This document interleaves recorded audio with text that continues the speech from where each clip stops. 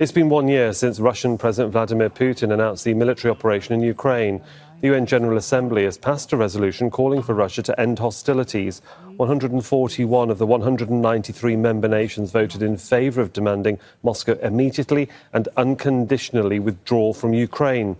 The resolution is non-binding, but is considered an indicator of global sentiment. Shia Britansi has more from the United Nations.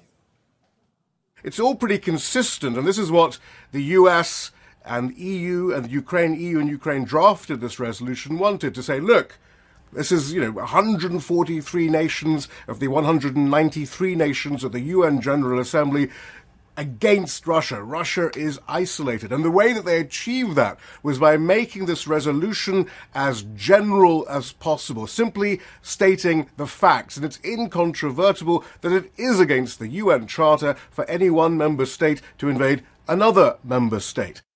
A Senate candidate in Nigeria has been killed by gunmen ahead of Saturday's election. Ba Ayubo Chukwu was attacked on Wednesday in southeastern Enugu state. The opposition candidate was returning from a campaign rally for his Labour Party.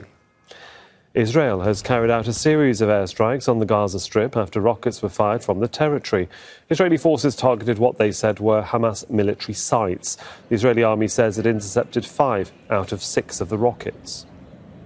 Palestinian protesters have been voicing their anger after raids by Israeli forces killed 11 people and injured more than 100. The rallies were organised by the Palestinian group Lions Den to condemn what they call unjustified Israeli aggression that took place on Wednesday.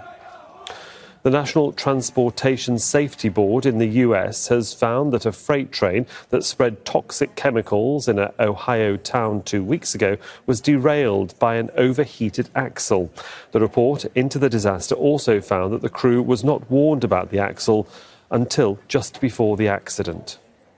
Almost 50,000 people are now confirmed dead in the earthquakes that hit Turkey and Syria. Millions are in need of humanitarian aid, and many survivors are without shelter.